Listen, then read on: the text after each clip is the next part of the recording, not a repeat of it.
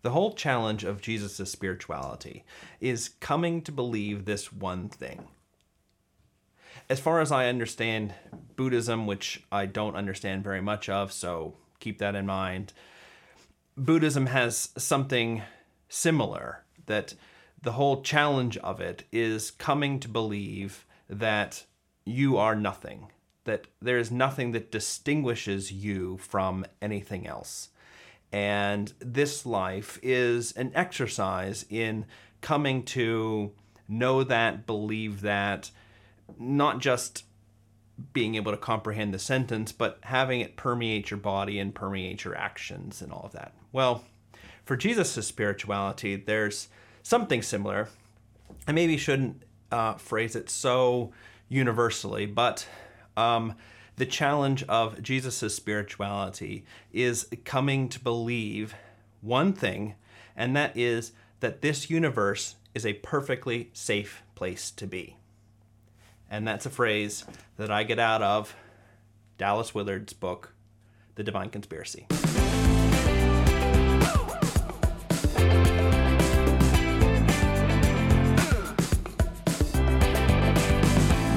Hey everybody, welcome to the Sanctus Forum. I am Michael Stewart Robb, right here, better known as Mike.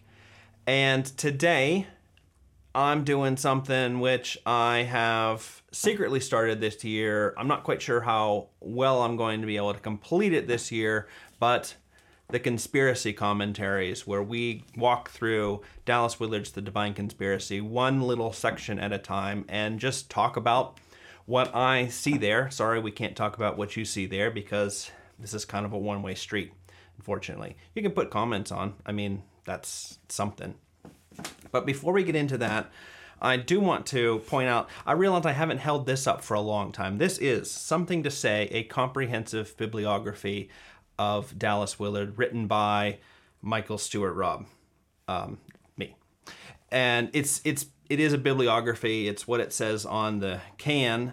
And if you have read some of Dallas Willard's writings, you maybe even listened to some things, this is what you want to have to know where to go next, because I put it all in here, at least as far as we know, in 2022. That's when this was released.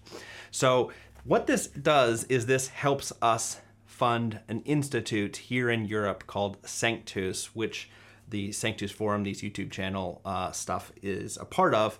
And what you do is you give a donation of at least $25, maybe it's 25 euros. I'm not quite sure, over at sanctus.institute/friends.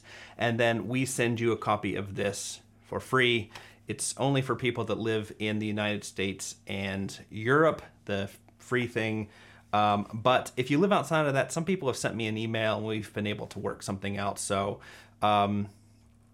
check that out. That really helps to support what we do here with the channel, as well as what we do with Sanctus in Europe. So look into becoming a friend of Sanctus, sanctus.institute/friends, and getting a free book by helping us out. Chapter 3. Chapter 3, The Divine Conspiracy, and a section, new little section here on heaven, the heavens as the human environment. And the first section, the one we'll talk about today, is some advice on living. Now, there's not very much in this section. Most of it is a translation, a loose translation of Matthew 6. It's barely a paragraph, 2 sentences. So not much there, but it has this big phrase, which I've already laid on you. Our universe is a perfectly safe place to be. Now, have you heard this? I hope you've heard this. I mean, unless you're reading this book with me for the first time, you probably have. It's one of Dallas Willard's classic phrases. And I wonder if you've ever thought about where he gets this stuff from. And I know a little bit about that. Fortunately, I haven't quite pinpointed this one. It's somewhere sort of late 80s, early 90s that he develops it.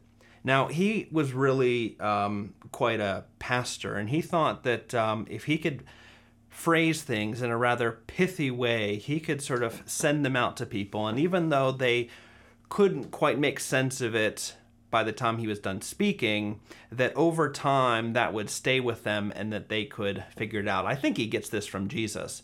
So he would really work on phrases like this in order to get them just right so that he could use them in speaking or just in one-on-one conversations with people. And sometimes they were given to him. Sometimes he kind of got them from the Holy Spirit and just thought, oh yeah, I'm going to keep using that. Well, this is one of them.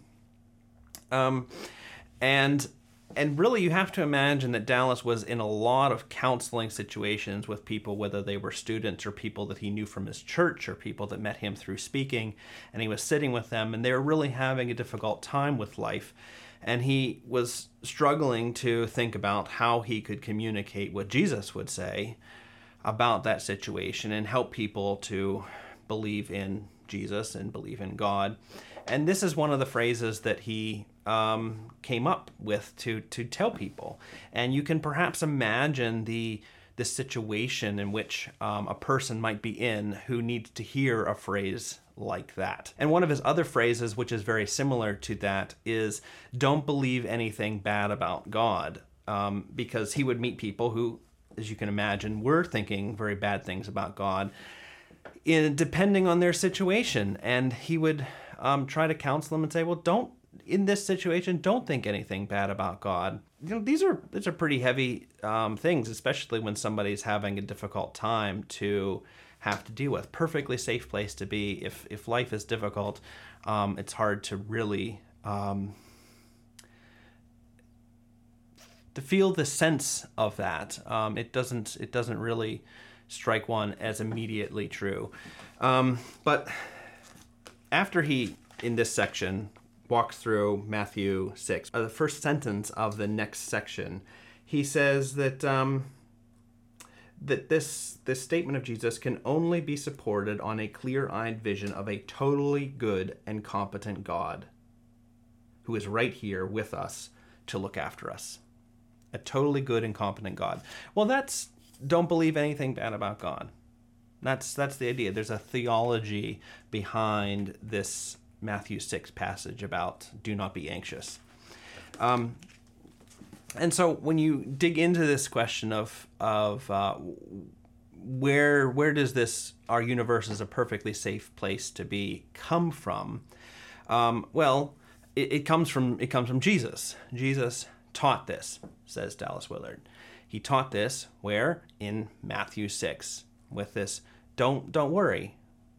There's nothing really to worry about in our universe. But then Dallas Willard also says something really interesting here in how he introduces this phrase. He says, Jesus brings us the assurance that our universe is a perfectly safe place to be. The very heart of his message, as well as of his personality and actions, is found in such well-known words. So this message, perfectly safe place to be, is the heart of his total message, as well as of his personality and actions. So you got three things there: heart of his message, heart of his personality, heart of his actions. And the idea is, what Dallas is picking up on is that Jesus didn't just teach this, he also was this and acted this way. It's something that you can see in the Gospels. Now, I don't know if you've heard Dallas Willard say this one before, but he would ask people to reflect on one word that they would use to describe Jesus. And give people time to think, as I'm giving to you now, and what would that word be to describe him? One word. And eventually he comes out with the word relaxed. Jesus was relaxed. And I know what I've thought and felt when I first heard that. And it just seemed to be like, yeah, Jesus could really live that way, really relaxed. And you can perhaps think of some stories in the Gospels which display that, relaxed. Well, think of relaxed as a way of talking about how Jesus lived this Matthew 6 passage of do not be anxious. Don't worry about tomorrow. Don't worry about what you're going to eat or drink or what you're going to wear. Okay? That's relaxed. And I don't know, have you ever been around relaxed people, but there's just a way of carrying themselves. And can you imagine somebody who is relaxed because they believe in a totally good and competent God who is here to care for us? I've been around some people that are kind of like that, and I think at certain times in my life I have displayed that, and I will just admit here that this is hard for me. I guess I go through phases of feeling like I have truly internalized what Jesus is saying here in Matthew 6.